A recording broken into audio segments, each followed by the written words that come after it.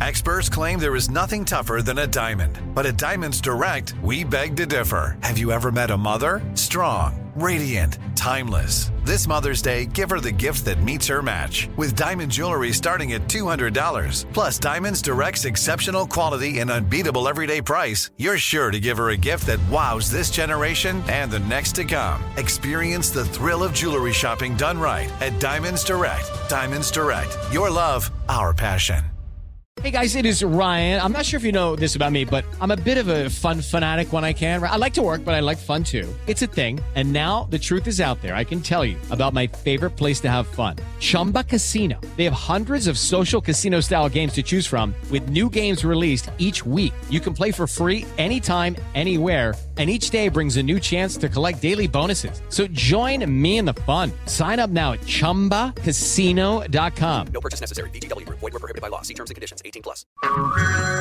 Hey everyone, it's Ted from Consumer Cellular, the guy in the orange sweater, and this is your wake-up call. If you're paying too much for wireless service, you don't have to keep having that nightmare. Consumer Cellular has the same fast, reliable coverage as the leading carriers for up to half the cost. So why keep spending more than you have to? Seriously, wake up and call 1-888-FREEDOM or visit consumercellular.com. Savings based on cost of Consumer Cellular single line 1, 5, and 10 gig data plans with unlimited talk and text compared to lowest cost single line postpaid unlimited talk, text, and data plans offered by T-Mobile and Verizon January 2024. When you have health insurance, it's easy to forget about your out-of-pocket costs. That can be a lot of money. But are your bills accurate? It's estimated over 50% of medical bills contain errors. HealthLock can help. HealthLock technology securely connects with your insurance and flags any overbilling, wrong codes, and fraud. You can even have HealthLock work on your behalf to get money back from select past bills. To date, HealthLock has helped its members save over $130 million. To save, visit healthlock.com today.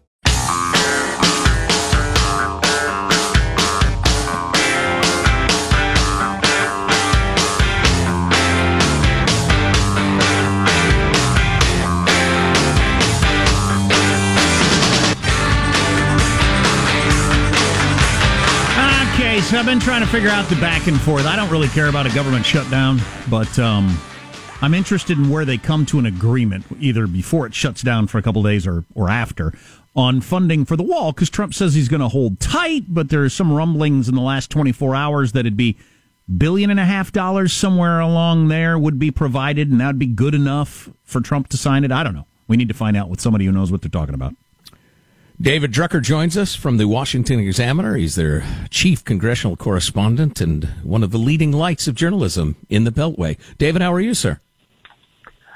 I'm good. How are you? How's the leading light of journalism business treating you? Yeah, I was looking for a snarky way to come back at that, but I kind of like it. I might actually adopt that as my slogan. Awesome. Yeah, well, we're snarky guys ourselves, but we think highly of you. So listen, before we get into the whole shutdown, the argument, the issues, the rest of it, let's just get this out front. It's all kind of silly. I mean, we're talking about a segment of the government shutting down briefly, affecting very few. I mean, it's not a national crisis. Well, it's definitely not a national crisis. People tend to find government shutdowns silly, which tends to impact their opinion of the government and the politicians running the government. But no, it's not a national crisis. Okay. So where are we going to end up on the negotiations? Is Trump going to? He said last week, we all remember, Nancy and Trump and Schumer and poor Pence in the corner with his mouth shut discussing this, and Trump was holding the $5 billion, and Nancy and Schumer was saying no way. So where are we now? Well, I don't know that we're anywhere. Right now, the president is possibly holding firm to his $5 billion request, although there are some signals out of the administration that they might be willing to bend on that. The Democrats are not going to bend because they see no political incentive to delivering to Trump what he wants and to appearing to be the ones that have caved. And if I were them, I probably would think the same thing. And, of course, in a couple of weeks, they're going to have actual power. And why wouldn't you want to negotiate when you actually have some power? That will bring some responsibility to the matter, and they won't be able to just blame Republicans for flailing all around. But I can completely understand why Democrats do not want to deliver on Trump's request. And, we'll have to see what happens in the next couple of days. Yeah, it's interesting you said the power brings some responsibility. I heard a journalist posit yesterday that Republicans are looking forward to being in the minority in the House, where you can always just blame the the majority for everything. There's got to be a certain truth to that. Well, I think there are some members of the House of Representatives in the Republican Party that could care less about being in the majority. I think most of them don't understand what it's like, and once they're in it, they're going to realize how awful it is. Because in the Senate, if you're in the minority, because of 60 votes and because of other procedural rules about how the Senate operates, you still have a decent amount of power to affect things. But in the House, when you're in the minority, you're nothing but a no vote. And you have no say, and you have no power, and you don't matter, and nobody cares about you. And there are far too many Republicans that got here after 2010 that they just have no clue. They somehow think they're still going to impact policy. They're going to be influential. And really, the only way that will happen is if Pelosi has trouble keeping her caucus unified around policy and bills, especially when they have to go through the Republican Senate and the president. But if Pelosi can do that, it's going to be wilderness time for Republicans in the House, and eventually they will come to despise it. Well, yeah, and I believe that to be true of a lot of them. On the other hand, it's a measure of how disgusting the politics game is that a lot of them will think all I have to do is spout, the Democrats are ruining America. Right. If only we were in charge. Right? And you never have to deliver. So that's the admirable part of being in the minority. All you have to do is talk a good game. Well, look, that's true, guys. And like I said, there's a caucus in there that is going to be perfectly happy in a minority, because the whole reason they're in Congress and the whole way they operate has nothing to do with actually exercising power. They don't care about exercising power. They're really there on a philosophical mission and, for other reasons. And everybody needs a philosophical center. But when you really exercise power, you have to make compromises. You just do. And so if you're not the kind of politician that is willing to vote for compromises and take less than you would prefer, the majority's not for you. And if you're not the kind of politician that cares about exercising power, then the majority's not for you. Most of these guys, though, however, and women, guys for everybody, they eventually realize that when you can't ever do anything, it's actually rather frustrating, and it's not that fun. And when they realize that, people like me don't really want to talk to them all that much anymore, that alone is a problem, because all of a sudden their media bandwidth shrinks, and that's not something that's very fun. And the reason they work so hard to get back into the majority is because really they don't like being in the minority. I mean, they don't go through all of that work, all of that fundraising, it's a lot of hard work to get back into the majority. It may not happen right away, but they do it because it's no fun to be in the minority. We're talking with David Drucker, senior political correspondent, Washington Examiner. Back to the specifics of the wall. How do the various Dems, including Nancy Pelosi, get away with this talk about I will never vote for the wall because it's immoral, when they have voted multiple times for either walls or fences or things that accomplish the same thing? How do they get away with that? Well, a couple of ways. I mean, first of all, look, if you're in Congress long enough, if you're in public life long enough, circumstances change, politics change, your own opinions change. Things you were for before, you're not necessarily for anymore, or you were for them, but in a totally different context. So I think politicians get way too much, grief because they voted for something 20 years ago, and now they don't want to vote for it anymore. How about a couple of years ago in the case of fencing? Right, I get that, but there's another component to this. If you're a Democrat right now and you look at the midterm elections and you look at how the president has been marketing immigration, and you're thinking that it didn't go over all that well. So your base doesn't like the president's proposals. Independents didn't really like the president's proposals. And you won 40 House seats by opposing the president's proposals. So why are you now all of a sudden going to be itching to deliver on the president's proposals? And I also think on immigration, there's something I think that may be going on here, and it reminds me about the debate we had about health care during the Obama years with Obamacare. And during those years, whenever you'd ask people if you supported protections for pre-existing conditions or this or that, voters would say yes. And then we'd ask, well, do you support Obamacare? And voters would say no. And there was a period during which health care, as defined by President Obama, was not a political winner. If you talk to voters about border security and halting illegal immigration and, building fences or walls or whatever is required at different points along the border to secure the border, they will all say yes. But the way the president discusses these matters has become politically problematic. And there's a difference between voters agreeing or disagreeing with Trump or agreeing or disagreeing with policies. And right now, I think the Democrats may have the upper hand in this, the same way Republicans did with health care when Obama was president. David Drucker of the Washington Examiner on the line. Sorry, Jack, go ahead. I'm just saying that's unfortunate that we don't vote on the issues as opposed to whose name is attached to it or who it would help. But that's just the way it works. David is going to shake his head sadly at our pathetic naivete. But as a are you shaking your head sadly there, David? Let me finish the sentence, and you'll begin shaking soon enough. I think as kids we're brought up to think that the political process is maybe 80% governance and 20% politics. And then when you grow up and you realize it's more like the reverse, that they get around to actual wise governance and what ought to happen only incidentally to all of the politicking, it makes you a little bit cynical. And I'm not saying we ought to teach our kids the truth at an early age. You don't want a bunch of cynical 7-year-olds running around. But watching it's pretty discouraging. Oh, well.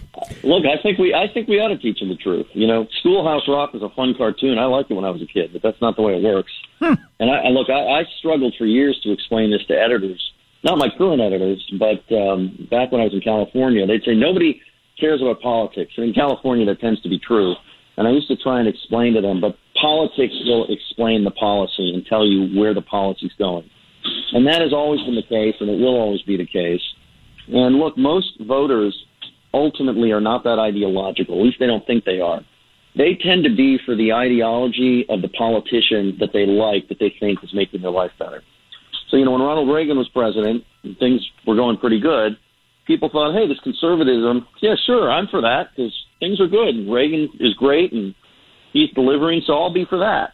But it wasn't that they had decided necessarily to become conservatives. They had decided that they liked Reagan and trusted Reagan, and he said things would get better if people went along with him, and they saw things get better. So that's what they decided they were. But that's, kind of how voters operate, generally speaking. They want their lives to get better, and if somebody can deliver on that, within reason here. People believe in the First Amendment. They don't want most people don't want their guns taken away, all of that stuff. But if you can live within those parameters, voters are pretty flexible. That's depressing. Democracy won't work based on that speech right there. And it hasn't. David Drucker with a little dose of realism. Can you handle it? David, always enlightening. Thanks a bunch. Good to talk to you. Anytime, guys. Thank you. All right. God, so people for a while, people were against Obamacare because his name was on it. Now I think people are supporting Obamacare because his name is on it, right. Not because of the policy. And the reverse is happening with the wall. A good chunk of people are against border security, even though they're for border security, but that would make Trump happy, so I'm going to be against it. Well, that's a good way to run your life. Oh, yeah. Essays, books could be written on this, and we could certainly discuss it at length. We probably ought to grab a break. I find myself wondering, how long can, ideological purity, I'm talking about like a congressperson or a party running every election cycle, how long can saying the right things and purity with a complete lack of production, you never actually deliver much. Right. How long can that appeal? Apparently, I guess we just veer back and forth and back and forth. Apparently, quite a while.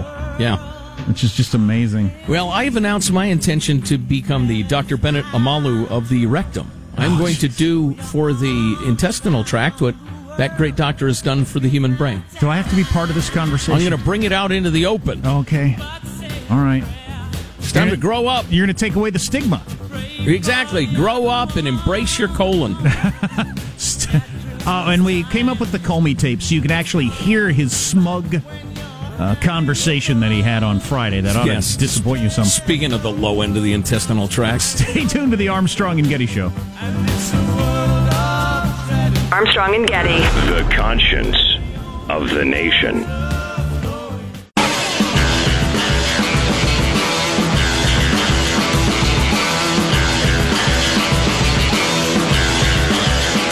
The Armstrong and Getty Show. So this is Christmas, and what have you done? Another year over. Is somebody jiggling her? Is that why her voice is going, ah? It's like when you slap your brother on the back to make him talk that way. I don't know what you mean. So that's Miley Cyrus from Saturday Night Live. That's one of her new singles is the War Is Over, Happy Christmas song that John Lennon made famous. And she sang it with one of Lennon's kids on Saturday Night Live. But the reason I wanted Michael to play that is, one, I think it's interesting she covered it. But what war is she talking about? Right. Or is it just like so many of the social justice warriors throwing on a virtual bandana and acting like you're brave? You know, listen, for all of his sins, John Lennon, his life became hell because he was such an activist against the Vietnam War. He actually sacrificed something. And he was not a drive-by activist. He went to rallies. He delivered lectures. He wrote opinion pieces. Ended up married to Yoko Ono. Exactly. He sacrificed everything. Ended up getting deported and everything. So anyway, but so what war is she referring to though? The song was about the Vietnam War, was it not?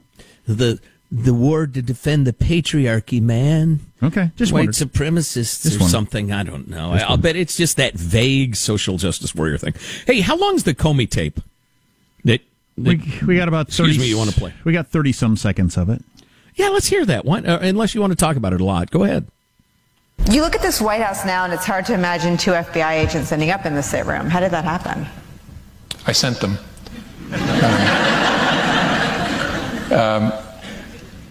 Something I probably wouldn't have done or maybe gotten away with in a more organized investigation, a more organized administration. The FBI wanted to send agents into the White House itself to interview a senior official. You would work through the White House counsel, and there'd be discussions and approvals and who would be there. And I thought it's early enough. Let's just send a couple guys over. Isn't that hilarious? We didn't follow the normal protocol because we thought we could get away with it. That's right. The way we should apply. But it's okay because it's rules. Trump. It's Trump. Yeah, that's something.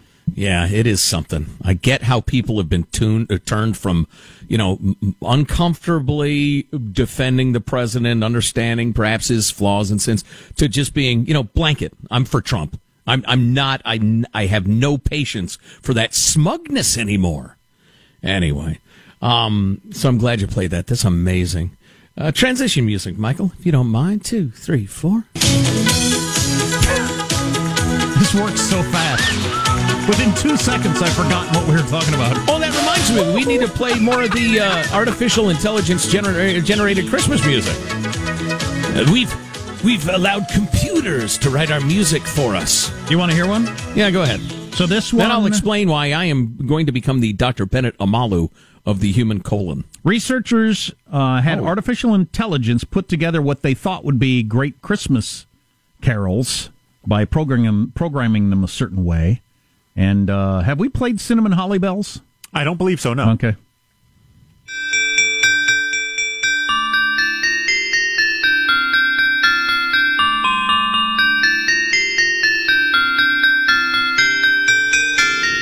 They took popular Christmas songs, and the computer figured out what was popular about them, and then came up with this.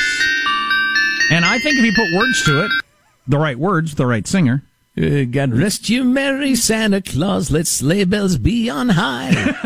Or something. Right.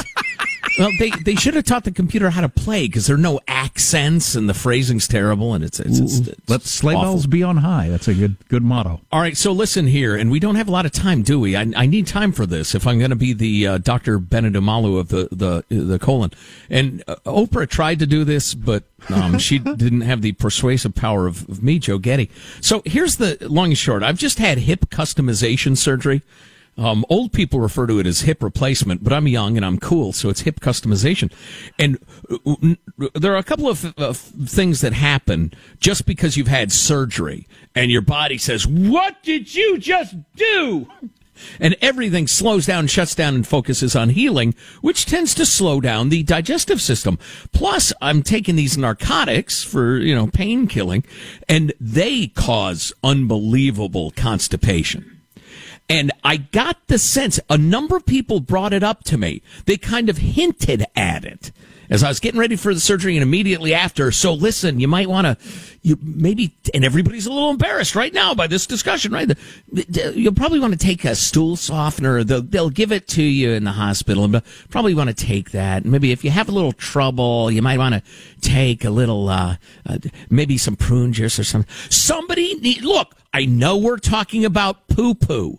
Somebody needs to come out and say, if you don't, from moment one, aggressively hammer down prunes and eat all the whole grains and drink Metamucil like it's mother's milk, if you don't do that, the De Beers Company is going to want to go up your butt because it's going to be like diamonds in there. It's all so hard. Wow. Let's not be shy about human digestion. You're not. You're going to be as stove up as a coal mine if you don't start now. For God's sake, boys, start now.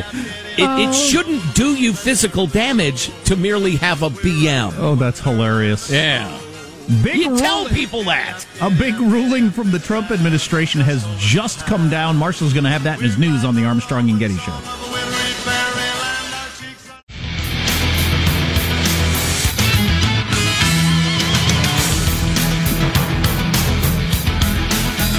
So we're getting a lot of texts about your recent rant there, Joe. Good. People either disgusted by it or who can relate to it. And I just wanted to point this out. Because Sean has had this experience with painkillers too, and he was a young man. It's not an old person thing. It sounds like an old person conversation when you get into constipation. The only time it's ever happened to me in my life, cancer treatment, when I was on a bunch of painkillers. And the only thing I would ever tell anybody if they were going to get something done with painkillers is say, get ahead of the stool softener thing or whatever you're going to take. Right. Because that was the most miserable part of the whole thing for me. Well, somebody might have mentioned it, but kind of offhand, you might have problems with this or whatever, one of 90 side effects. They didn't say, oh, for the love of God, don't let this happen. Because I was curled up on a ball on the floor for hours. Assume it will be miserable. Oh my and listen, God. I may have accidentally touched on a humorous note or two, but in the same way that for decades, centuries, people got away with terrible sex crimes, including about children and adults, because people were so ashamed to mention their genitals or talk about their reproductive systems. You just didn't. You couldn't. How can I tell you that, for instance, a priest touched mine if I'm not even allowed to mention it? And that was terrible. Now, perhaps we've gone a little far toward the pornographic end of things in modern society. Well, listen, there are people who are ashamed to tell their doctor they have blood in their stool because they're ashamed to talk about their poop, and it can kill them. And so, listen, the nurses, wonderful people. Everybody I've worked with is terrific. But what they should have said to me, and I'm serious, is, Joe, here's the deal. This is almost inevitable. It is severe. Here's what it will feel like. Here's what it will do to your body, because you got to go eventually. And so don't, because I thought I was listening. So I thought I worked in, the little pills they gave you and fine, and I'll just wait till a bottle of them. Oh, my God. Yeah, take the masked dosage, hammer down prunes like your life depends on it. Oh, my God. The Metamucil, just everything. It's going to be like the storming the beaches of Normandy style effort just to like break even. Why don't they tell you that? I don't know. It may cause constipation. Yeah. Yeah. Yes, Sean? Yeah, I just, since we're all talking about it, sharing our experiences, I was in the bathroom, similar to you, Jack, just curled up in pain on the phone with family members in drugstores saying, hey, do you think this will help? Do you think this will help? And it was not a good situation. It is not a minor thing. It is not a minor thing. Stay ahead of it. I got the exactly. I got the idea that we'll take this little precaution. Then if it comes, maybe you'll have to deal with it. No, you got to be ahead of it. No. If I ever have to do that again, I hope I don't. Oh my God. Let's get to the news now with Marshall Phillips. We're the only radio show in America discussing this morning. The only one with the courage. It's a public service. Marshall. On an entirely different note, this just coming in, the Trump administration moving to officially ban bump stocks, which allows semi-automatic weapons to fire rapidly like automatic firearms. A senior Justice Department official says bump stocks are going to be banned under the federal law that prohibits machine guns. It's going to take effect in late March. After that, it will be illegal to possess bump stocks. So that just coming in this morning. It's really interesting that... how long ago was Vegas now? The Vegas shooting. That was like October, a year and change. Yeah, October 2017. And that's when we all learned about bump stocks, and almost everybody of all political stripes thought, yeah, that probably shouldn't be available. And everybody agreed, let's do something about it. And nothing happened till now. Yeah, well, this points out one of the difficulties of gun legislation, even if you're in favor of limiting access to various sorts of firearms, is that to write a federal law, you have to define what you're banning. You have to write it out. You have to have little pictures and schematics and the rest of it. And then if somebody can invent something that's functionally the same but is not in the little schematics, well, then that's not illegal. And, people are clever. They've come up with ways around this stuff. So, who knows? There'll be a rattle stock or a jiggle stock, out in a month. Meanwhile, the NAACP is now organizing a week-long boycott of Facebook after two reports prepared for the Senate found that one of the main targets in Russia's social media disinformation campaigns during the presidential election was black Americans. The protest, called #LogoutFacebook, begins today. NAACP also returned a donation they got from Facebook. The organization urging people to take part in the boycott, quote, to signify to Facebook that the data and the privacy of its users of color matter more than its corporate interests. Wow. This is an interesting development. Yep. The NAACP is boycotting Facebook. Yep. And talking about privacy. Wow. And it goes on to say, and we want to recognize that users of color have a right to be protected from propaganda and misinformation, but they are really angry. Oh, it's a desperate ploy for donations. I mean, anybody with a human soul understands that it doesn't matter if you're black, white, yellow, or striped like a damn zebra. You deserve privacy. You deserve to have your data protected and the rest of it. They're just making it people of color so they can get donations. U.S. Surgeon General is issuing a rare advisory on indoor vaping. He is urging cities to impose local bans and more taxes on e-cigarettes because of new data showing that teen vaping rates are skyrocketing. Dr. Jerome Adams issued the advisory 24 hours after the report came out that showed more than 1 out of 5 high school seniors admits vaping nicotine in the last 30 days. So the Surgeon General has come out against vaping. Well, and I'm still wondering, is it harmful, just the nicotine?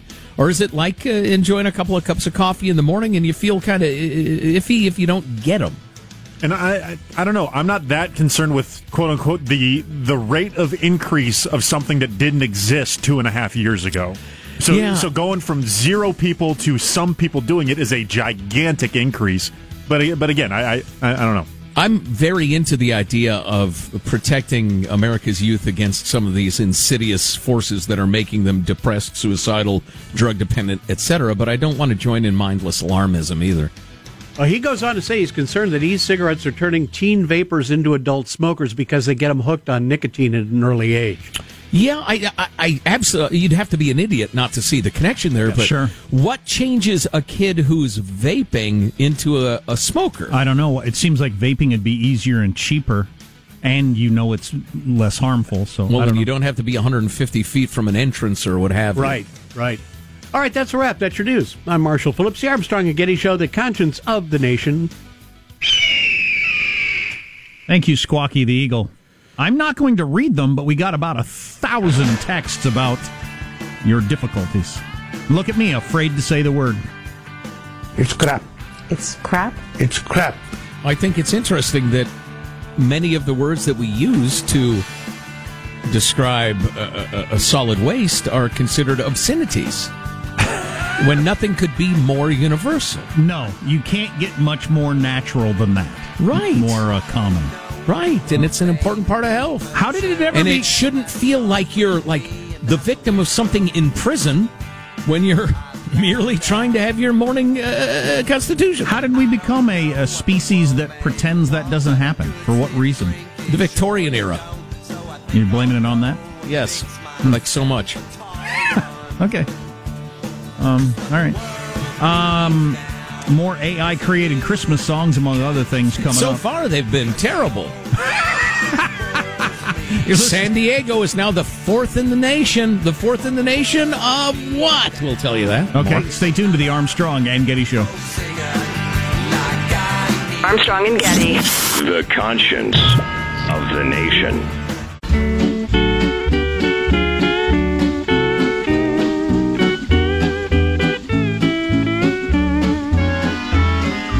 Melikilikimaka is a thing to say. I've never liked this Christmas song. Wow, anti-Hawaiian bias? Maybe I would like the new artificial intelligence created song where they programmed a bunch of computers that had listened. The computers had listened to all the most popular Christmas songs. Boy, so far they've been terrible. And created, through artificial intelligence, a popular Christmas song. Play one we haven't heard yet, Sean. Whichever one you like. Let's go Coco Jolly Fluff. Okay.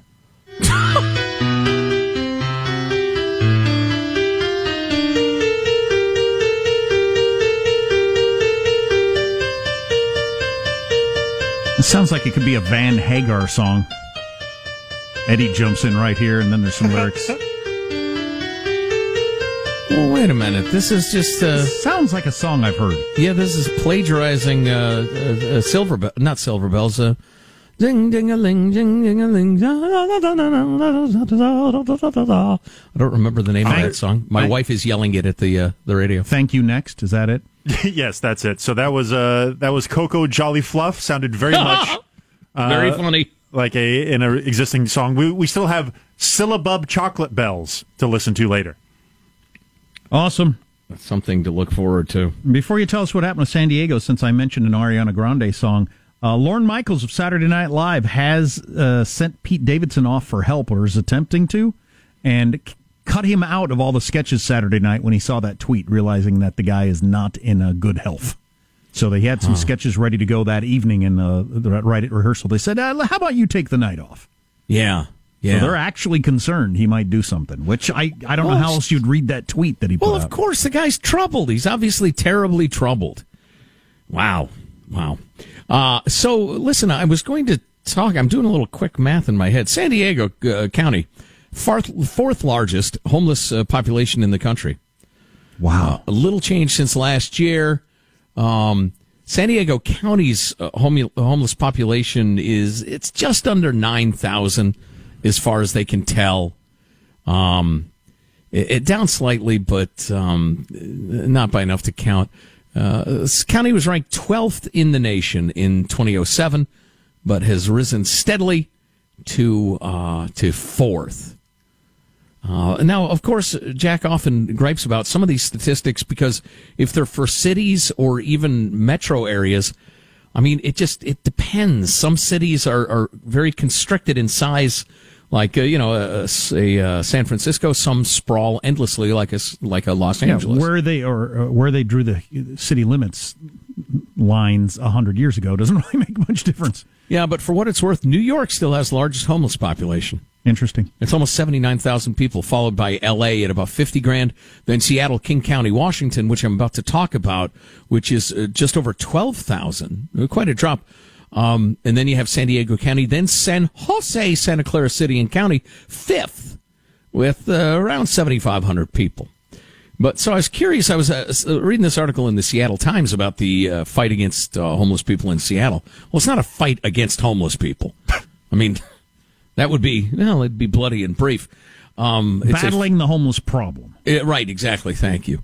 Seeking solutions. And they, as recently as 2015, budgeted about $50 million to address the crisis. That's the annual budget. $50 million.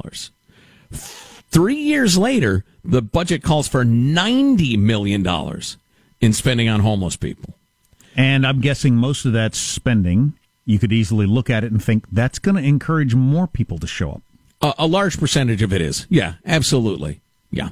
Because it makes life easier, more pleasant, more nutritious, healthier, safer for homeless people, which is, that doesn't make you a bad person wanting to do that.